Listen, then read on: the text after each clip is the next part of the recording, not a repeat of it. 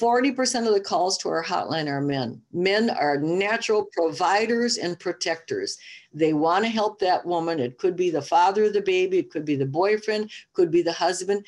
We work with over 3,000 agencies across the United States and Canada, and as far away as Puerto Rico, we get calls, and we can send them to a local agency that will offer pro-life, pro-family help, not anything that includes contraception or abortion. When you have a large family, some people find that offensive. They might even ask you, what are you doing to the environment? How dare you? Well, it's interesting because how do you answer that question?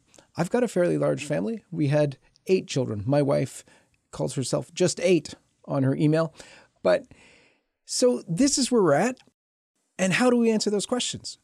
What about contraception and having a large family? Is that a crazy thing to do? Well, we've got someone with us who's actually proven that you can have many children and survive. Often that's a question. Yeah, you're the guy, who cares? What about the woman in the equation? Is she still alive? Well, we've got with us someone who had 7 children naturally and then adopted another 6. So a mother of 13. We've got Marianne Kucharski here, whom you probably all know as the head and founder of Pro-Life Across America. This is the John Henry Weston Show. Stay tuned.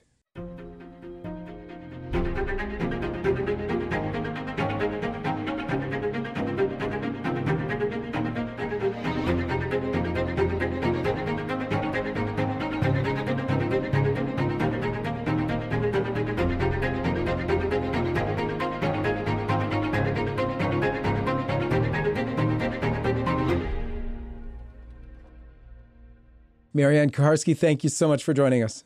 I'm very honored to be asked, John Henry. It's good to talk with you again. Let's begin as we always do at the sign of the cross. In the name of the Father, and of the Son, and of the Holy Ghost.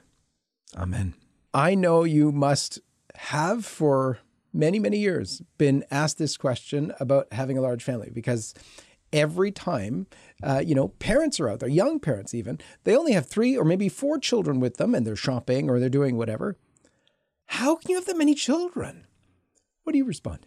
Actually, I even wrote a whole chapter in one of my books about having a large family and how to answer some of those criticisms. Some of it, I guess I would just say, in fact, one of the titles of my books is raising kids with humor and prayer, because you really need to have both a sense of humor and, I would say, pray for the people who do not understand about raising a family. But I mean, we've heard all sorts of things like, don't you know how to stop that? And isn't that enough? And how come you're always pregnant, or you always have a baby with you, or whatever? And I sometimes I would just say to people, well, when you're good at something, you're good at it.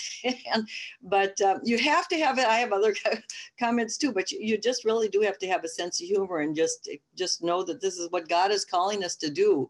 And you get kind of tough-skinned about it, but we have to be very gentle with those people who really, really don't understand. It's amazing to me that we would never go up to someone and ask, don't you feel kind of selfish about owning that great big yacht of yours or that big $1 million mansion? We don't ever accuse somebody of being selfish or being greedy or whatever. And yet people don't think. I've had people step out of their grocery line and come over to mine when they saw me with an armful of kids and say, are these all your kids? And I'll say, yes. And they'd say, well, that's disgusting. I mean, how do you even answer that except to just smile and pray? One time I just said to a lady, well, if you think this is something, you should see all the ones at home. Because you have to have a sense of humor about it. But then pray for them, because they really don't know the real true treasures of life are our children.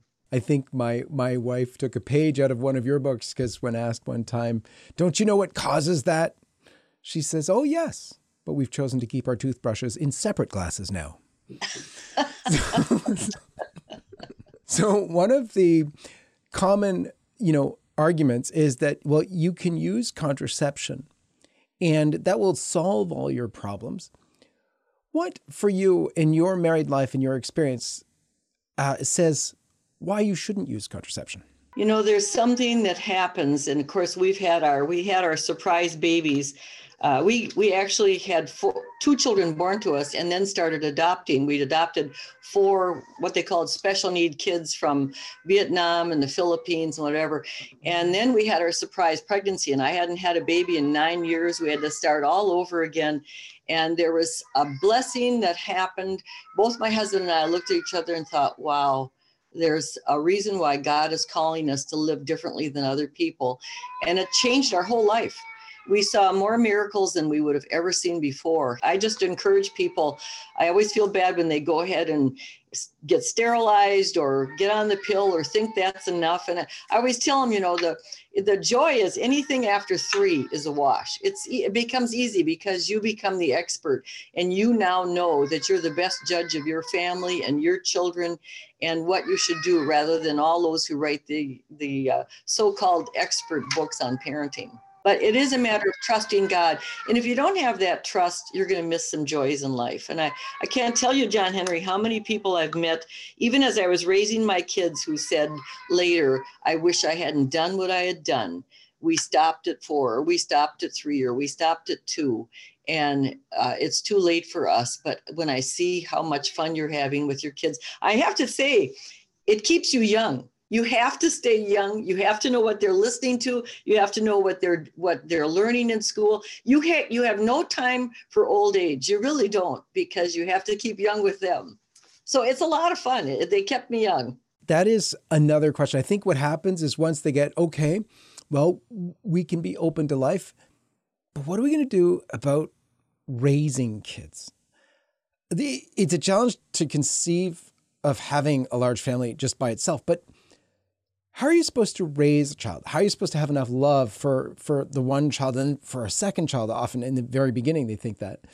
But beyond that comes the issue of raising children and teenagers in our day and age. What are you supposed to do? I love your books on this, but if you would give us some of your wisdom, I think that'd be awesome. I always say, well, I'm Italian. I said, I've got a Filipino, I've got 2 Vietnamese, I've got a Black, I've got an Indian, I've got a Mexican American. And I always tell the kids that I'm really I run like a mafia. I said, you don't need to join a gang. You don't need to you aren't going to have time for drugs or gangs or anything, because we're your gang. Well, I ruled with a strong arm. And I think that is the point about parenting. If we love our children, what's our number one goal? What is our number one goal for our kids? And it isn't a college education. It isn't a bike of their own or clothes of their own or a room of their own, which my kids thought they, missed in life because they didn't have a room of their own, or they had somebody else's bike or clothes or whatever. Our number one goal is to get them to heaven. And so in mind, that means we really have to be very forceful and aggressive about what we want. We want the best for our kids. We really, really, and we want to protect them like a fence. A fence is there to protect us from what could hurt us on the outside. And that's who we are as parents. We want to know what our kids are learning, what our kids are watching, and we may have to supervise it, or in some cases, have them be too busy so they can't get involved in something we know that will hurt them. And so both John and I made up our minds that we watched what schools we sent our kids to. We control the TV. In fact, I didn't like the television. And so I started buying old movies, and our kids at first went crazy that we were going to watch all these old black and white movies. But now I had a kid in the seminary in Rome, and he, for Christmas, requested that I send him all the old movies so he could show the other guys, the other seminarians, the old movies. And so to a son that's now living in New York City. I always kid him and call him Mr. Hotshot because he lives in New York City. And yet what did he ask for Christmas? Was some of the old movies. So there's good lessons to be learned. There's things that we can do as parents, even in this day and age of the cell phone, which I don't recommend parents give to their kids, that can control their environment and make them feel. Oftentimes kids join gangs. They get pregnant, they do other things because it's their way of feeling a sense of belonging. And we as Catholic parents want our kids to know, you belong to us. We are my pastor used to say, parents are the first missionaries of their children. And even when you think the kids aren't watching, I had 7 teenagers at once. Trust me, I've heard of every kind of thing that can happen, especially when you've got kids who came into our family and older in life. But we have to be their gang. We have to be let them know that we're so nuts about you that we're going to ground you if we have to in order to protect you from something that we think will hurt you. I hope people hear you. The wisdom of that is so profound. It might sound really simple, but it is so profound. They do want to know where they belong. And being part of the family gang is just incredible. It's true. In fact, I used to tell them I'm Italian, so this is our mafia. And the kids at first didn't understand. And then they would laugh because they would say to my mother, in fact, a couple of my kids, I heard they would tell some of their friends, I would like to do this, but if you knew my mom, it isn't worth it because they knew they would be grounded.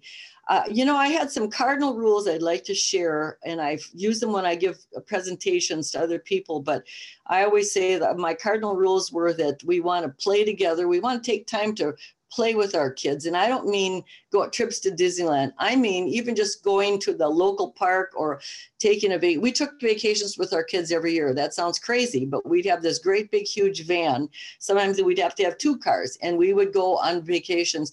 We had wonderful trips. My kids still remember. And I think our kids have seen more sights than anyone. So play together, pray together.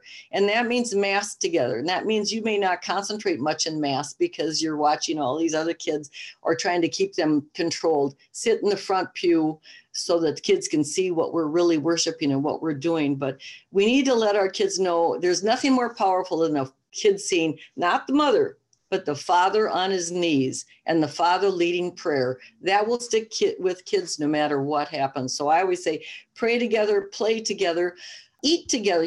John Henry, if I leave your audience with anything, that is a lost art. I give whole presentations now on why eating together is so important. In fact, there's secular magazines that now prove that kids that eat with their parents and their families at least several times a week are less likely to join gangs or drugs or pregnancies. So we Catholics, I think our Lord set the tone for us at the first miracle and even the last miracle, the Last Supper and the miracle at Cana. I think he was trying to let us know that being together as family and rejoicing and celebrating and eating together is very, very good. And then, of course, my 4th point is discipline is love. If we love our kids and we're really nuts about them, then we won't let harm come to them. And which means we might not be liked. I always say to my kids, I'm not your friend, I'm your mother, Just a quick note before we return. If you would like to stay up to date on LifeSite's coverage of the latest life, family, and culture news, subscribe to one of our many newsletters by going to lifesitenews.com/subscribe. And if you'd like to help us bring our truth-telling coverage to millions around the world, please consider making a one-time or monthly donation at give.lifesitenews.com. And now, back to the video. For parents who are in their later years, their children then are in their late teens, early 20s and whatnot, and making those decisions which affect the rest of their lives, but they aren't all perfect. They're going off in ways that you don't want them to do, and it's killing you inside that they're doing these things. What's your advice for them? How do parents whose children are going off the rails deal with that? It are very hard situations. They're in a situation where they want you to attend a marriage that might be totally inappropriate, either some kind of, married someone who's already been married and divorced and no annulment or anything, or in, some kind of homosexual relationship or things like that. Where do you go advising parents on these most difficult situations? We really want to be always open to our children, and we always want to let them know we love them. No matter what, we love our children, but we don't love every single thing they do. We love them and we pray for them. I don't attend marriages that are invalid, period. My kids know it. They wouldn't even invite me because I wouldn't be there, and neither would my husband. We don't. We pray for them. I always tell the story of my brother who was married 3 times, and even my own mother was upset with me because I wouldn't go to the wedding. And I said, I have 13 good reasons why I can't go to my brother's wedding, because all those eyes are looking at John and I. And if we accept that 3rd marriage as being an okay marriage, and some, judges office, doesn't, but I called my brother and said, I love you. I'm praying for you. I'm praying you come back to the faith. And we have to let our kids know that too, whether it's a homosexual relationship or an invalid marriage, or they've just decided to leave the church. There's nothing more heartbreaking to a parent. And I've been there, so I know. Nothing more heartbreaking than knowing that your kids are not following the church teaching, or they're not living their Catholic faith after, all you think of after all we've done. But, our Lord was betrayed. Our Lord didn't. He had people walk away. He had whole audiences walk away once he told them what would be involved in following him. So who am I, Marian Kuharski, to think that all my kids are going to do what I say, even though I'm Italian? It doesn't work. And so it was a big swallow, John Henry, of humility for me to know I couldn't control my adult kids, but I can love them and I can pray for them. And once in a while, the old Marianne will slip up. And if I see an article that I think might touch them, like once in a while, there's an annual Lenten series that comes out on 10 good reasons to come back to the Catholic Church, or 10 good reasons to go to confession. I cut it out.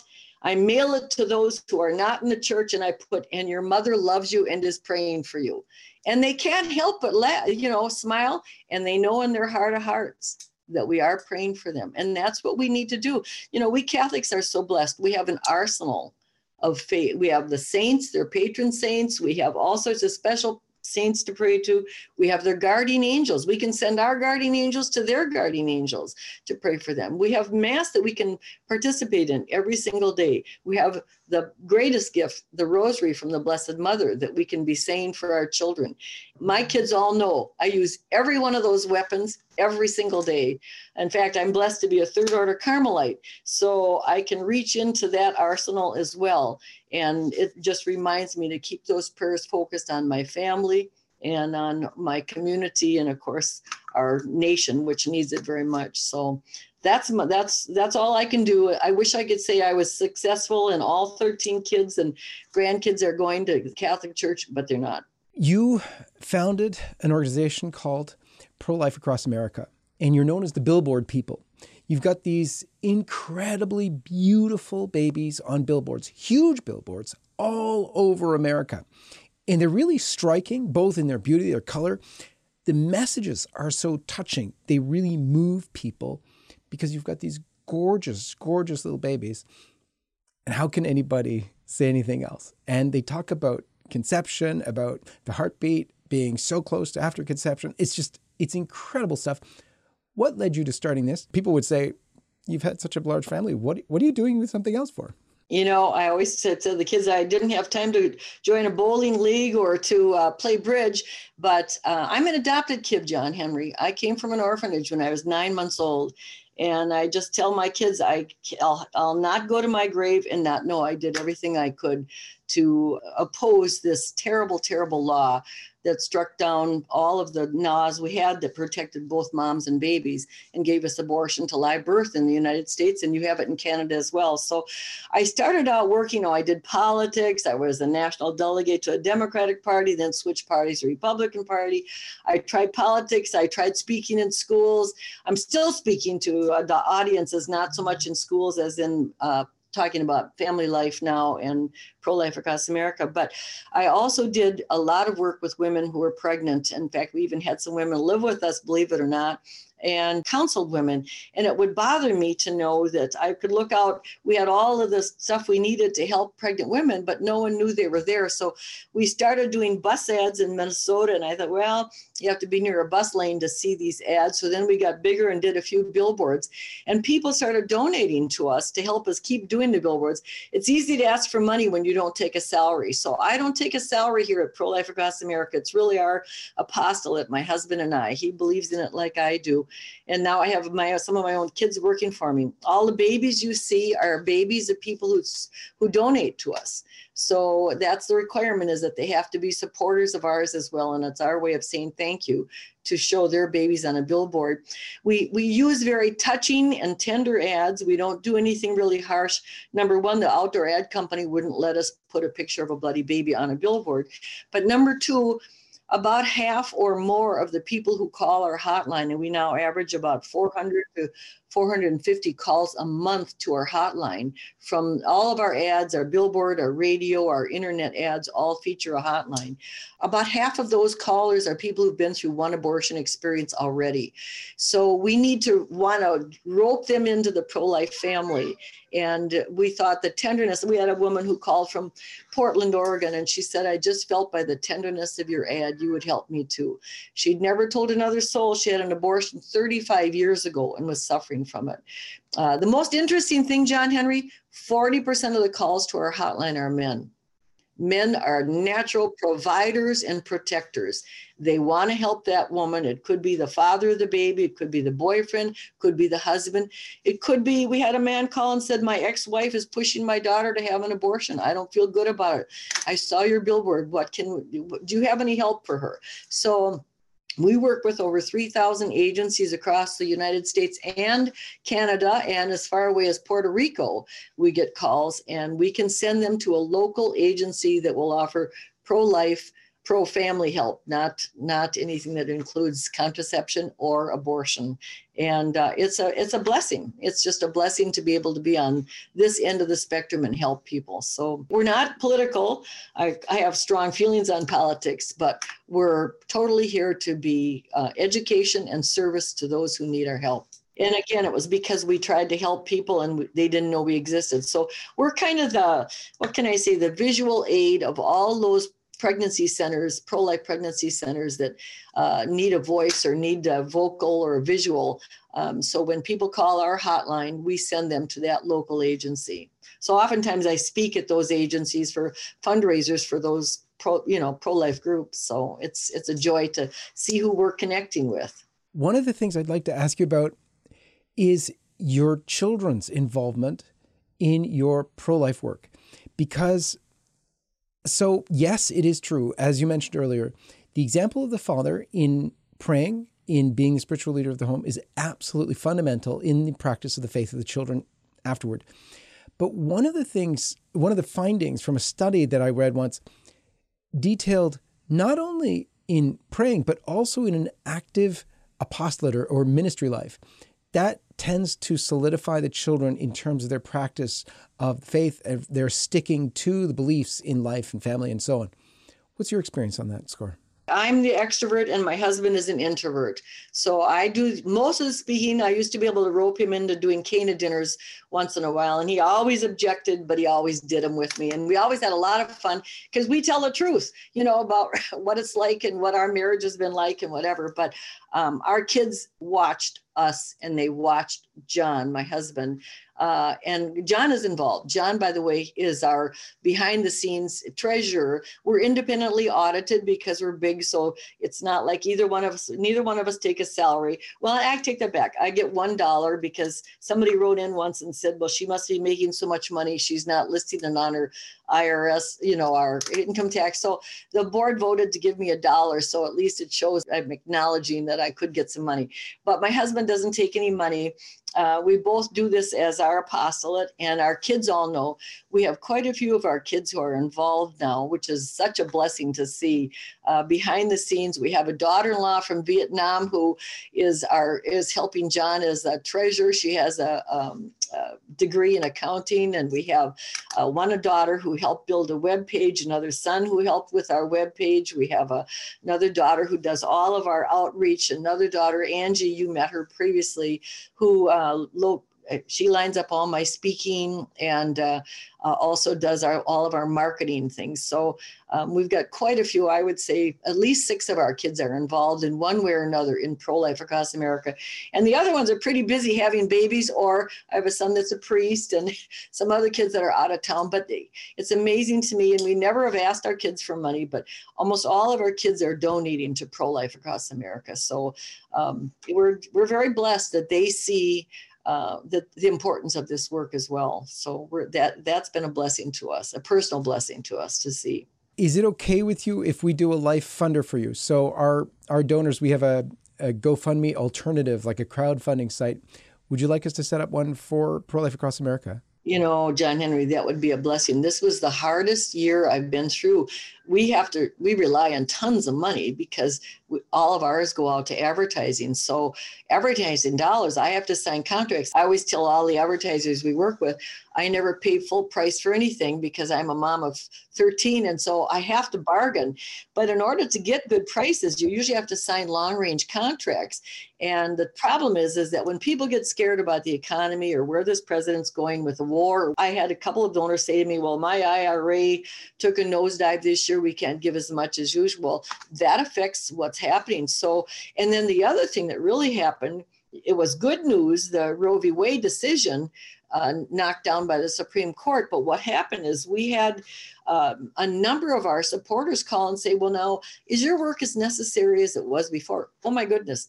It's real. Planned Parenthood put 83 million just like that into advertising. They knew what they were doing. They're advertising all of the states that you can now go to. And of course, the corporate America is following suit because they know it's cheaper to kill a little baby and keep that mother working than to help pay for time off and the things that the mother would need in order to nurture the child and give birth to the child. So our work is needed more than ever, but we actually were on a freeze until 2 weeks ago. Finally, I wrote a letter to all of our big supporters and just said, we're on a freeze. This is the first fall we've been through that we can't have a new fall campaign because the funds are just not there for us. We have to be sure we can pay the bills we have. So we've been hurting a little bit, and we're kind of just getting a little bit of the advertising dollars out there again, but not enough to really do a full-fledged campaign nationwide.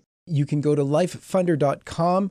You'll be able to fund these awesome billboards all around America. Marianne Kuharski, I can't thank you enough for coming on the show, for doing what you're doing, for sharing with us your beautiful reflections on your life, on your openness to life, and on your great pro-life apostolate. May God bless you. Thank you, John Henry. God bless you. And thank you for the privilege of being on your program. We love what you're doing. We love LifeSite News. You're just a clarion of truth and faith, and we love it. Thank you. And God bless all of you. We'll see you next time. Hi, everyone. This is John Henry Weston. We hope you enjoyed this video. And to see more like this, be sure to hit the subscribe button below to get all the latest content from LifeSite News. So check out our links in the description to read more, sign up for our newsletter, and connect with us on social media so that you can stay up to date with all of the latest life, family, and culture news. Thanks for watching, and may God bless you.